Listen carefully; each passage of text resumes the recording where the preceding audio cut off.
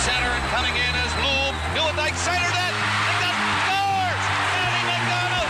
And over that Flame bench, there's all kinds of excitement going on there. Scores!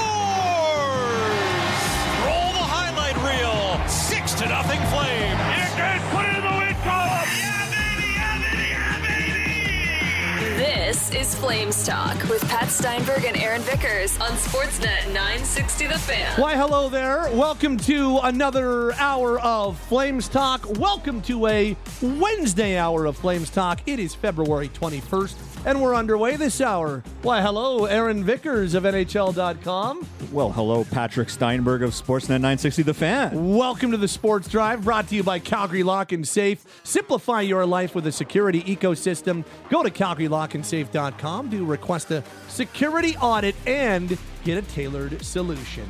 So, as we get this hour going, Jonathan Huberdeau has been a flashpoint topic since he got here. Since July of 2022, it's been 18 months or whatever it's been since he's been a member of the Flames. And certainly, he was a flashpoint to begin with due to the excitement of what that trade was going to look like. And then as it got off to a poor start in his first season, the conversation really, not even gradually, but pretty rapidly turned sour. And that poor start has kind of followed him for 18 months and has made it difficult for many people to talk overly positive about Jonathan Huberdeau. I'm not saying everybody, but I do think there are certain, like the way it started kind of dug a hole public perception-wise or individual perception-wise, rather. And for some people, it's going to take a lot for him to work his way out of it, which is fine. That's what it is. It's pro sports. I get it. But somewhat objectively, it does feel like things are starting to normalize for him. Since December 31st, when he avoided going pointless in the month of December, he went almost completely pointless until New Year's Eve. And since December 31st, when he snapped that 12-game skid or whatever it was, he has 19 points in 20 games. He did miss the one game with illness, but he has 19 points in 20 games, which is the third highest total on the team. Blake Coleman and Nazem Kadri are higher point totals since December 31st, but not by much. Kadri is 23, Coleman is 21. And I get it. Almost point per game over a quarter of a season. That's not what the Flames are paying him $10.5 million for. That's not what the expectations are that come with a double-digit cap hit. I get it. I do get it. But it is the best and the most productive, and I would even say the most dynamic we've seen Jonathan Huberdeau since he's gotten here. So, maybe it isn't all the way back to what the expectations were, or maybe I think even for Jonathan, I don't think it's all the way back to what he expects of himself. But it's by far the best that it's been, and this last 20-game stretch for him has been the best stretch he's had as a member of the Calgary Flames, which, I think is important to point out because we sure as hell pointed out when it wasn't going the other way, or when it was going the other way, rather. Yeah, and you don't have to look too far back. December 30th, you mentioned, I'll go one day prior to him avoiding a month-long point drought. But on December 30th, he was on pace for 35 points, and your $10.5 million man cannot be on pace for 35 points. And I remember talking in the offseason, whether it was with you, Logo, whomever, about, Jonathan Huberdeau is not a 115-point player like he was in his final season with the Florida Panthers prior to joining the Calgary Flames. But you need him to be more than the 55-point guy that he was last season. And even in saying this, he's still, as it stands, on pace for 50 points this season, which is a little bit of a regression over year one. But you've certainly seen a lot of things over the last 7-ish weeks that lead you to believe maybe he can get back to being that closer to a point per game player that you'd be happy with, following what a disastrous might be a little exaggerating, but definitely the largest year-over-year point drop in NHL history. You couldn't have a 55-point Jonathan Huberdeau for the next 8 seasons. And I'm not saying that he's cleared the final hurdle and now he's back to being a point per game player. But some of the things you're seeing on the ice and him moving his feet and being a bit more creative, and there's a little bit more zip on his passes even. That's positive steps for Jonathan Huberdeau. And we've seen since, as you mentioned, December 31st, 19 points in 20 games, third highest on the team. If you can start getting that month over month over month, you're a lot happier with what he's providing for you offensively. Here is head coach Ryan Huska, who was asked about not Nazem Kadri, who was asked about Jonathan Huberdeau earlier. We'll talk about Kadri a little bit later this segment, but was asked about Jonathan Huberdeau after practice on Wednesday. I keep feeling like he's going in the right direction lately. Like he's one where you look at the plays when he's executing and making plays, you know he's starting to feel really good about himself, and I've seen much more from him over the last little while, and it's a good thing. It's a positive sign for sure, and we need him. Like there's no doubt about it. When he's feeling good about his game, he's a better player, and I think he brings other people along with him. So I've been, since the turn of the new year, I guess you can say he's been a pretty consistent player for us. I think he's been far more dangerous consistently since the new year turned. And I think part of it is finally finding a guy that he is fully comfortable with and a guy that he really feels like he vibes with. For a little while there, Lindholm was between him and Sharon Govich, and the thing that struck me most when those three were playing together was the chemistry between Lindholm and Sharon Govich and the chemistry between Huberdeau and Sharon Govich. Not so much Huberdeau and Lindholm, which got a little better, but never really got to where anybody wanted it to. But Huberdeau and Sharon Govich looked like a really nice fit. Sharon Govich playing his off wing, Huberdeau being the high-end distributor that he is. It just... And Sharon Govich playing with pace. He plays with speed. He shoots off the rush. He's a good one-time threat. You just felt like, hey, that seems like finally they have somebody that works nicely with him. So that's where it started for me. And then adding Kuzmenko after the trade to that line, I thought there was some really nice instant chemistry there. It's kind of, I don't want to say the chemistry has dropped off as much as the effectiveness as the line, as a line has dropped off. Sharon Govich no longer on the wing. He's adjusting to playing the middle, all that type of stuff. But it just feels like for the first time, Huberdeau has guys on his line 5-on-5 that he really vibes with on the ice. And that is also a really important thing to point out why I think we have seen him look a whole lot more dangerous. Sometimes styles make fights, and in this case, a certain style of player was needed. It feels like for Huberdeau to succeed. And I think Kuzmenko and Huberdeau, at least to a certain degree, see the ice similarly.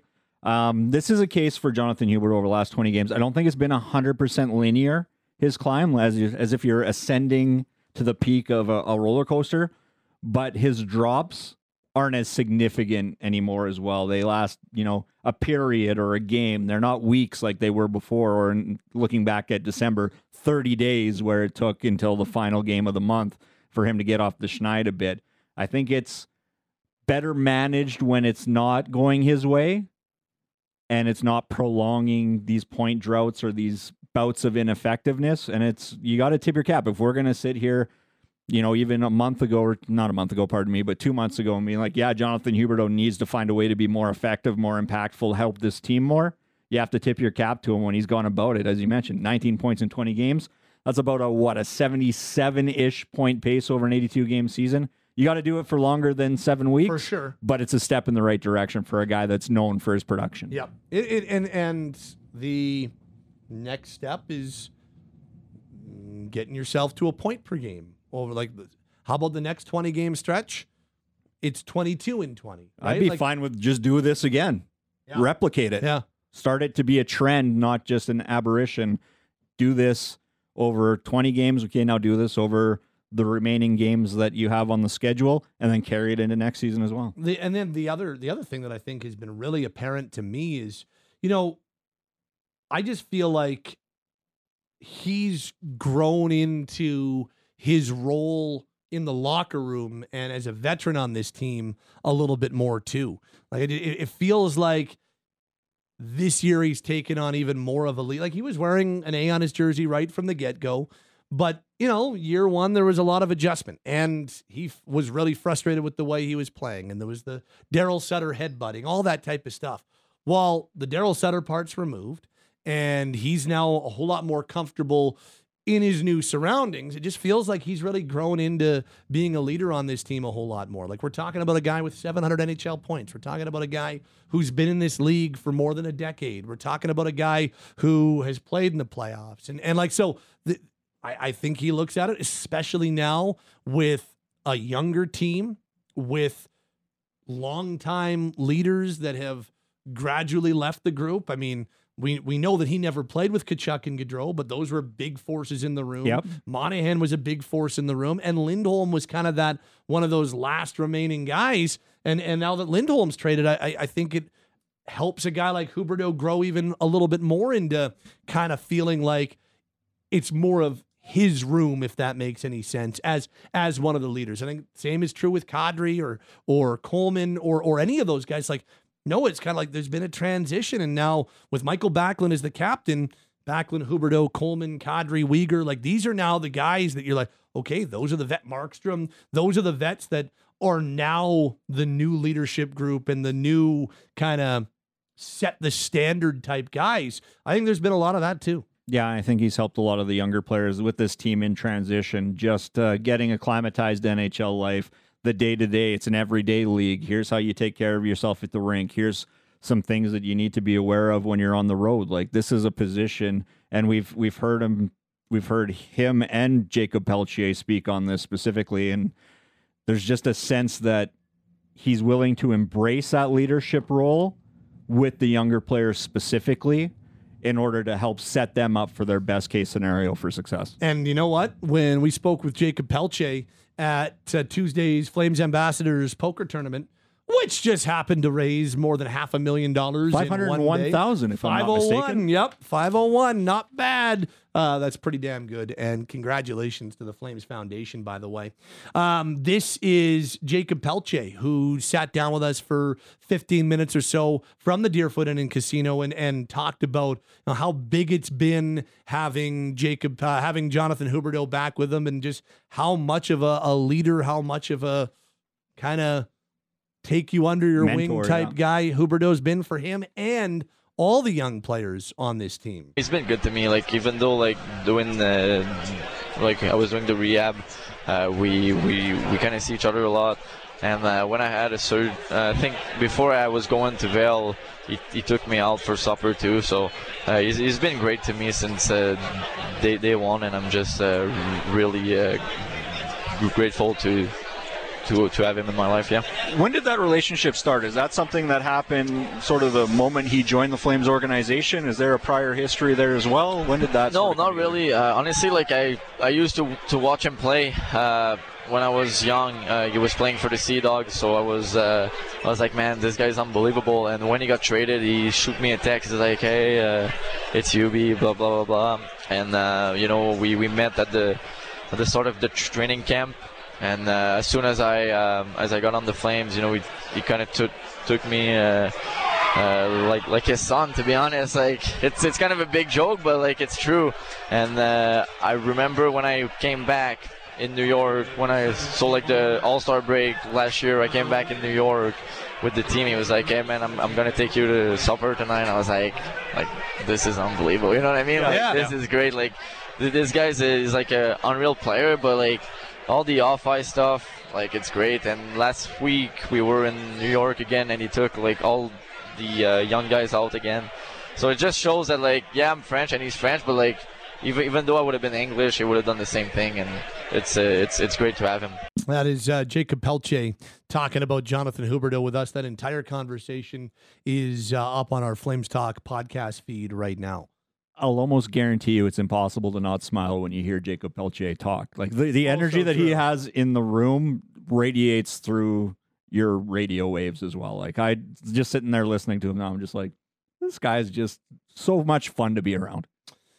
Speaking of veterans, and we talked about this on Tuesday's roundtable from the poker tournament, but I keep on being impressed with Nazem Kadri, and I keep on appreciating the way that he's gone about his business. And, Logan and I talked about it on Monday's pregame show. I asked Ryan Huska about it on our coaches show Monday. You hear some other people talking about him. Look, it has been an up and down season, and there have been some really frustrating stretches for this Flames team. But he's been as consistent as they come. I never, even when the points weren't necessarily there right off the hop, first 8-9 games of the year, I never felt he was skirting it in terms of the compete or the work ethic. I remember the goal he scored at the Heritage Classic and just how fired up he was about it. He was mic'd up during that game, and it was just kind of like a finally, and he was it was good to get that off his back, a nice redirect in that loss. And ever since then, the points have been coming a whole lot more as well. And I was a huge fan, and anybody who listened to Flames Talk at the time, I was a massive fan of the Kadri signing at the time. In hindsight, maybe not at the expense of Monahan, but in a bubble. An expense of Monahan or the first-round pick it cost to unload him, or both? A little bit of both okay. At this point. In hindsight, and I know hindsight's hindsight, but if they could have found another way to sign Kadri, and I know that would have been difficult, but not give up a first-round pick and not say goodbye to Sean Monahan, who clearly just needed to get healthy, and be healthy, needed time. That probably would have been the better way to go about it. But I still will always be on board with them signing Kadri, because I just have always been I've always had such a large appreciation for the way he plays the game. But last year, we didn't see enough of it. We did early on. He was an all-star for a reason. But when things got difficult and when the team was struggling and when things were kind of going right off the rails in the second half of the season and the Daryl Sutter discourse picked up and all of it, I didn't see the Nazem Kadri that I've always appreciated, going back to his days in Toronto and definitely in his days in Colorado. But he's had that all year. And maybe the Sutter thing is part of it. I don't know. But I've just appreciated from start to where we are now. He's been a tone setter. He's never skirted it in the compete level. We're going to hear in a second how much he's taken young players under his wing. He's been a leader in that regard. There are, one or two handfuls of games, maybe one handful of games this year where you're like, Kadri was not very good. Most nights, even if the team isn't very good, you can point to Kadri and his line as the one line that you're like, oh, you know what? But the Kadri line was good. And, Pospisil and Zeri were good. I just have really appreciated how he's maybe it goes exactly what we were talking about with Huberdeau. More comfortable in his surroundings. Some things have changed, and maybe it just allowed him to embrace being a leader on this team a little bit more. Whatever the case, I salute it. It's been really impressive. For me, he's probably number 2 on my ballot for MVP of the Calgary Flames, behind only Jacob Markstrom. Number 1 skater in my books. And we talked a lot earlier in the season about how the kids have reinvigorated Nazem Kadri, but he's given back just as much, if not more, in terms of their development to bring them along and get them ready for what is essentially now a second-line role with the Calgary Flames. And in a lot of games, you make a strong argument that they've been Calgary's best line.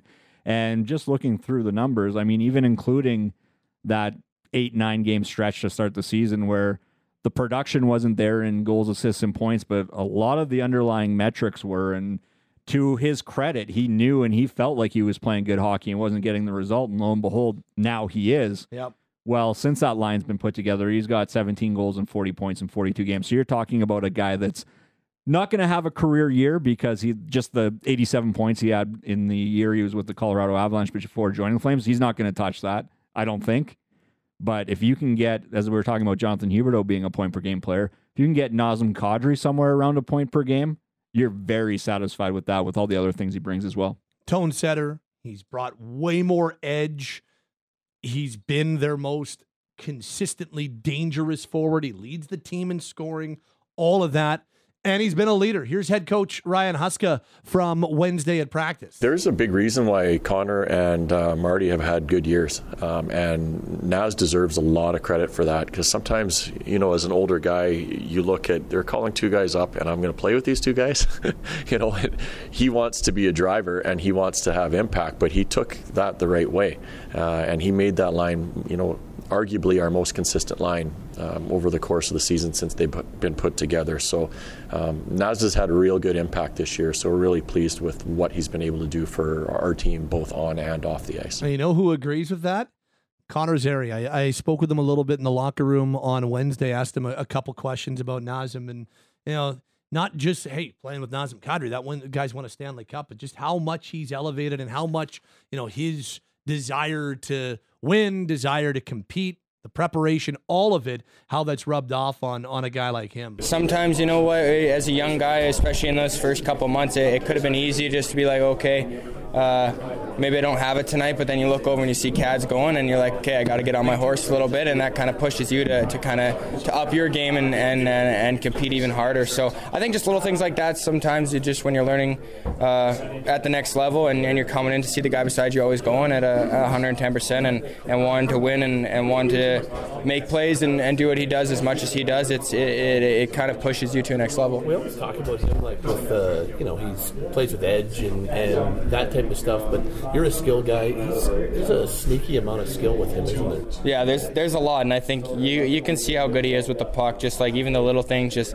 keeping the puck, batting pucks down, keeping him in between his feet and fending guys off. It's just little things like that sometimes the naked eye doesn't notice, but you look back, and especially for guys like us, maybe you give him a bad pass, but he's able to readjust and make a play out of it. So that's always something you want to kind of take, and if there was probably one thing I could learn from him is just how good he is at doing that. So I think, he's incredibly skilled. The Nazem Kadri situations worked nicely for him this year. I give him a lot of credit. And look, I don't know how interested Kadri is at 34 years old as a Stanley Cup winner. I don't know how interested he is in being part of a pivot. But I do know that he has been a very engaged player and has been one of their best lead by example guys all year long. And for better or worse, I could imagine a scenario, not necessarily saying Nazem Kadri, but when you've got a tenured NHL vet that is, arguably a first-line center, arguably a second-line center, and you tell him, hey, we're going to call up 2 guys from the AHL and we're going to stick them on each wing of yours. I could see how that might rub that veteran the wrong way, but just hearing from Coach Ryan Huska there and hearing from Connor Zary there, fully embrace that challenge, and it's given the Calgary Flames, arguably, again, their most consistent line this season. A few texts on what we've talked about so far. First on Huberdeau. This reads, there definitely is more to like from Huberdeau lately, and even the body language looks better. Still like to see him shoot more. Everyone plays him to pass. And then Mike writes, Huberdeau's been far better since his move to Sharangovich's line, but at his contract, he needs to be more so a Pasternak or a Panarin because the Flames just don't have the game breakers like Matthew or Johnny anymore. And I honestly don't know whether or not we're going to see that from him. Even when he was at his best in Florida, he wasn't Pasternak. Like that, he was a very good player, think about him when he's at his best. He's not flashy, he's cerebral. He's not making highlight reel plays all the time. He's doing things effectively, but in a subtle way. So I don't know if it ever is going to be that jump off the page type of play. Yeah. And then this on Kadri, love me some Naz. Always said he was the best third-line center in the league, but he's a pretty damn good 2. The only thing that sucked about Lindholm being traded is the Flames got snubbed for a rep at the All-Star game. And this reads, if there's no Kadri, there's no Flames this year. He's been a real tone setter for him this year, and good on him. It's been impressive to see. Vickers and Steinberg with you this hour on Flames Talk. As we continue along, we're coming at you from our Doug Lacey's Basement Systems downtown studio. Your local experts for basement waterproofing, sump pumps, crawl spaces, foundation repair, and radon mitigation. They're all things basement-y. Visit dlbasementsystemscalgary.com. Anything and everything Calgary Flames. It's all on Flames Talk. Sportsnet 960 The Fan. Time to go inside hockey on this Wednesday for Calgary Co-op. It's time to stock up for the celebrations that matter with ingredients that help make memories. Visit Calgary Co-op where life's in store. It's Steinberg along with you on this Wednesday Flames Talk. It's a Wednesday. It's time to spin around the Pacific Division. Get the latest on what's happening elsewhere inside the division. We say hello to our buddy Jonathan Davis from SoCal from NHL Network and NHL Network Radio. Hello, JD. How are you, Pat? I'm well, my friend. I'm well. And again, we're now 16 days from the trade deadline. It's closing in. There's going to be lots of movement, I think, in this Pacific Division in terms of adding and subtracting, so on and so forth, as we know very well in this market. It's funny. We've talked all year that the LA Kings have been on some roller coaster of a season. They looked like world beaters early on. Then the new year flipped, and it was like, oof. Are these guys going to fall out of the playoffs? They make the coaching change. Todd McClellan replaced by Jim Hiller. And now this LA team has turned things right back around. It feels like they're back on track, doesn't it? Yeah, it does. But, the interesting thing for me, Pat, is it's been done differently. I mean, the way they're winning games isn't the way that they were winning games early in the year. And it's just, Jim Hiller's just done some different things. And he's juggled the lines, which has been unheard of in Los Angeles. That was something that seemed very foreign to Todd McClellan. I mean, I think one of the biggest moves is that, Quentin Byfield's no longer playing on the top line with Anze Kopitar. And that's not an indictment on Quentin Byfield. He's now on a line with Pierre-Luc Dubois. He's been the driver of the line. And for anybody who didn't see Quentin Byfield's goal last night, go check it out because unbelievable. It was a thing of beauty. And I had tweeted out last night that, look, give Barb Underhill an assist on that goal because Barb Underhill, for those who don't know, is, works with a lot of NHL players in the off season and maybe during the regular season as well in Toronto. Don't know, but definitely in the off season. And Quentin Byfield was one of her pupils. And you can see that in Byfield's game, skating has become something that it's turned around. And the other thing for Quentin Byfield that he did about a year and a half ago is that he went away from what I always like to refer to as a kid stick, and he went to an adult stick, and he's no longer hunched over. He's become a different player. So Byfield and Dubois has made Dubois at least more relevant. I don't know if he's necessarily been imposing his will on the opposition, but he's scoring. I mean, he scored 2 goals last night. I think he scored 1 in the Boston game. So we're seeing different line combinations, and that's been one thing that is, has helped turn this team around. And the other thing, Pat, is, they came into this past weekend with just 2 wins in 18 games when trailing going to the third period, and they doubled that win total over the weekend with those wins in Boston and Pittsburgh. The division, all of a sudden, it looked like Edmonton was going to run away and hide. Now they still have fewer games played than the Kings do and are ahead of them, so they're still in the driver's seat. But LA has once again made that interesting and hasn't just been a runaway. It looks like LA and their opportunity to finish in a Pacific Division spot hasn't completely gone by the wayside either.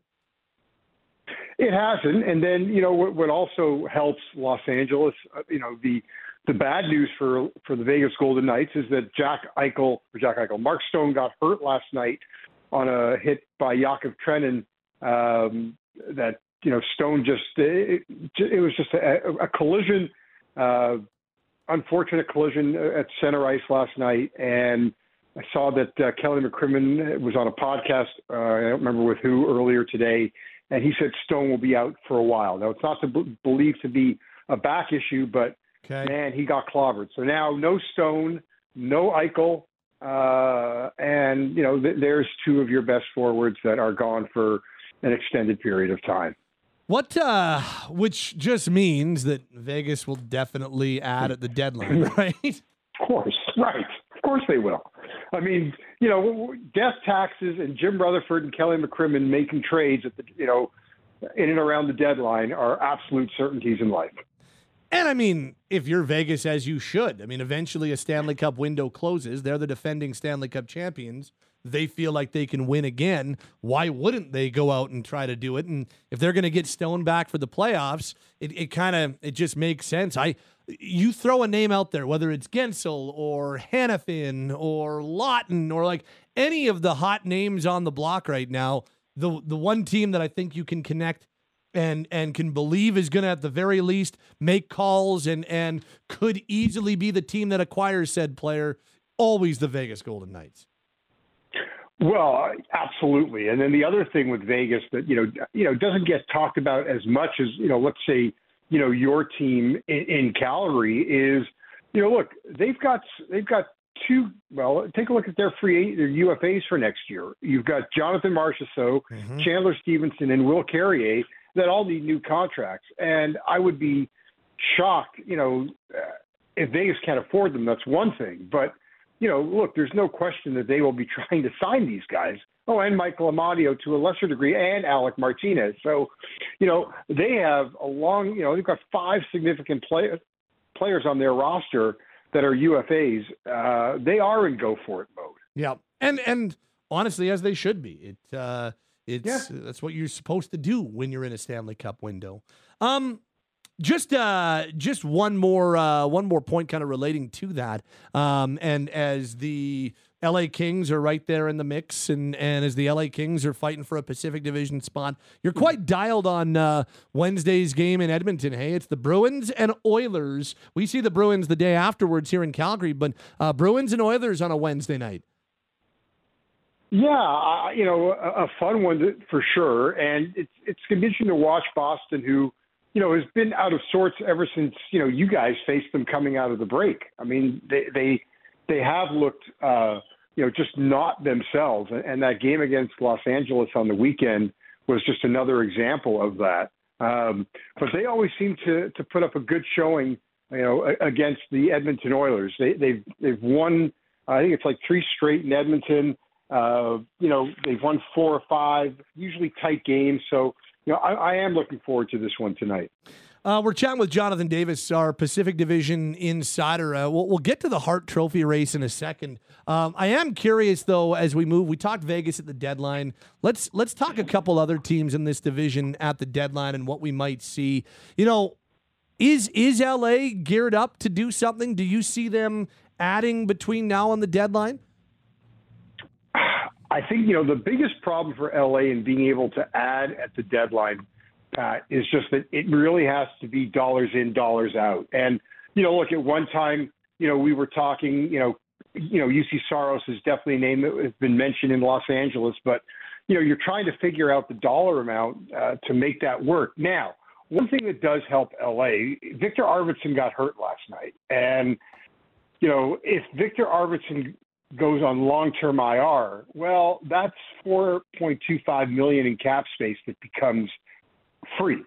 So, that will change things. Otherwise, look, there are only guys that they can move out for any significant type of player are Adrian Kempe and Matt Roy. And I don't, when the Kings were struggling, I could see them making, moving on from Matt Roy because he's a UFA. But while now things are different under Jim Hiller, I don't see them moving Matt Roy on the blue line. So I'm not really sure, Pat, what they can do. If Arvidsson goes on LTIR, it definitely changes things. It will give them more money to work with in being able to try and able to acquire a significant asset. Do we have any idea or any sense as to? I know Arvidsson left that game, and there was some talk about is it related to what we saw and what just kept him out? Do we have any sense as to where things are on the Arvidsson front? We don't. It just didn't look good. Like he just looked very uncomfortable last night, which would be so disappointing for him, knowing how hard he fought to get back. Hopefully, just for his sake, that it's not a bad thing. Okay, we've talked so much about Edmonton, so we don't need to talk about them at the deadline. But, the other name that you mentioned, Kelly McCrimmon and Jim Rutherford adding between now and the deadline. Obviously, Jim Rutherford's the president of Hockey Ops. Patrick Alvin is the general manager in Vancouver, but both those guys do not seem content, and we're going to talk about the Canucks and their struggles in just a second, but neither of those guys seem content to rest on their laurels, hey? No, not at all. And look, the Canucks have gone through, a bit of a speed bump right now. I mean, look, they are now the last team in the NHL to have gone through a 3-game losing streak. I mean, pretty remarkable. Here we are, it's February 20th, and Vancouver had their first 3-game losing streak of the season. And look, it was a rough one last night. I mean, rough in the sense, not like rough like the Minnesota Wild game was. And Pat, did I see a stat that it's the third time that Vancouver's given up 7 goals in a period? Did you see that as well? I don't know. I did see that. That's remarkable. But look, last night to me was a schedule loss. You're going into Colorado on the back end of a back-to-back. Forget that. But I would think that look, we highlighted a couple of weeks ago, Pat, that their schedule in the second half was brutal. They had more games against playoff teams at that time. I think it was 17 down the stretch. That was more than anybody in the Pacific Division.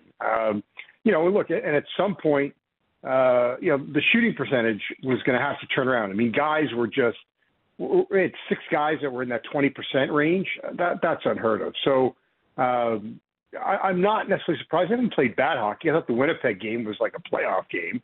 I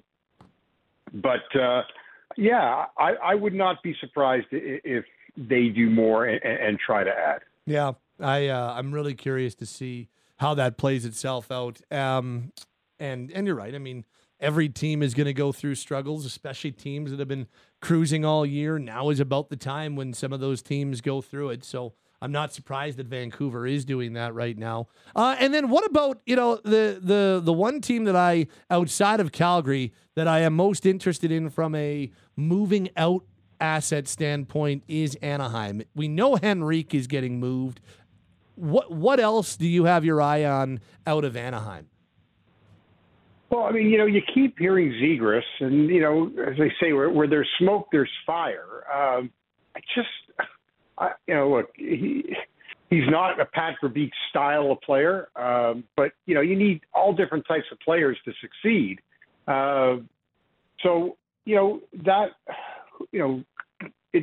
It wouldn't shock me only because we keep hearing his name. Maybe a guy like Lyubushkin on the back end, on a much smaller scale. Frank Petrano, makes sense because, again, look, for Anaheim, he's more valuable to a contender than he is to the Anaheim Ducks. So there's another name that wouldn't surprise me. Okay. We're chatting with Jonathan Davis. He is our Pacific Division insider, but over at NHL Network on Sirius XM, you cover the whole league, and you're talking the whole league when you're doing your post game show. And I wonder about this Hart Trophy race. You wanted to talk a little bit about Auston Matthews, because the buzz for Matthews and the Hart Trophy seems to be getting louder by the day. Hey. Well, it sure does, and all you got to do is just take a look at the odds board if you want to get an idea. Because Monday, President's Day here, Family Day in Canada. Before that game against St. Louis, Auston Matthews was 7-1 for the Hart Trophy. Then he scores goal 49, and he was 5-1 Monday night. And now I see him now at 4-1, and he hasn't even hit the ice yet. So since Monday, before he has gone from 7-1 to 4-1. That's Connor McDavid's just over 3-1. Kucherov is just under 3-1, and McKinnon's the odds-on favorite at plus 175. But there's no question. Like for me, Pat, if he hits the 70 goal mark, he's winning the Hart Trophy. Yeah, I mean, how do you not? It hasn't been done in so long. Right. So, look, I would, still, if you can get, even right now at 4-1, to me, like just as an investment, I get 4 times on my money. Yeah. I think that's a worthwhile return. But it's just, this is where the odds just tell you a lot about, where this is going to go. It is scary. I mean, what he's doing is unbelievable. Look, it would be a great story if he could score 50 in his 50th in Arizona tonight. For those who like to have some fun and, put a few dollars down on a bet, Auston Matthews to score a goal tonight, I think was around, you had to bet $1.40 to win $1, something like that. Last I saw was minus 155. I mean, if he's scoring, I got it at 134. Nice. Yeah. He's scoring against Arizona, right? Like he's scoring his 50th on Wednesday night, right? Like there's no doubt about it. Yeah, I mean, whether the Leafs win or not is another story because, they've only won 4 of their last 10 in Arizona. Now, which, and even, look, I mean, that's, for whatever reason, it's been a big bugaboo for them in Arizona. But, he's got to be scoring his 50th tonight. And then the other one, look, to a lesser degree, if you want some plus money, I think you can get Matthew Nyes, the Arizona native, at over half a point or half an assist. I think you can get you can bet $1 to win like $2. So it's a little bit better than the Austin Matthews odds. He's having Austin Matthews all day long to score a goal. I know there's a lot of what has he ever won, and what have the Leafs ever won? And look, Austin Matthews, in terms of his overall game scores and impact, what he has turned himself into at both sides of the ice, the way that he drives play, he's turned him. I'm sorry. You can tell me how you don't like his attitude. You don't like the way he dresses. Whatever. You cannot sit here and tell me that he's not one of the 3 or 4 best players on the planet. He is. He just is. He is good at both ends of the ice. He is dominant at the one end of the ice. Nobody generates goals like he does. He does it and has done it since he entered the league at an otherworldly pace. He is, no questions asked, the man who has ripped the torch right from Alex Ovechkin's hand. As we watch Ovechkin try to set the all-time goal scoring record, we know who it is now. I mean, the guy's on pace for 75. Yeah. The only thing, Pat, look, the one thing I think that fans want to see, at least some fans want to see, is that he hates to lose more than he likes to win. That's what we want to see. I think sometimes there are sometimes a certain personality doesn't necessarily portray that publicly like people want it to. I mean, does Connor McDavid strike you as a guy that has a single bit of emotion? I mean, that's not enough. But I know that Connor McDavid hates to lose. Right, but I'll tell this was for me one of the more poignant moments last year. Yeah, you watch the difference between the game when Edmonton got eliminated, and you watch Connor and Leon after that game compared to watching Matthews and Marner when the Leafs got eliminated.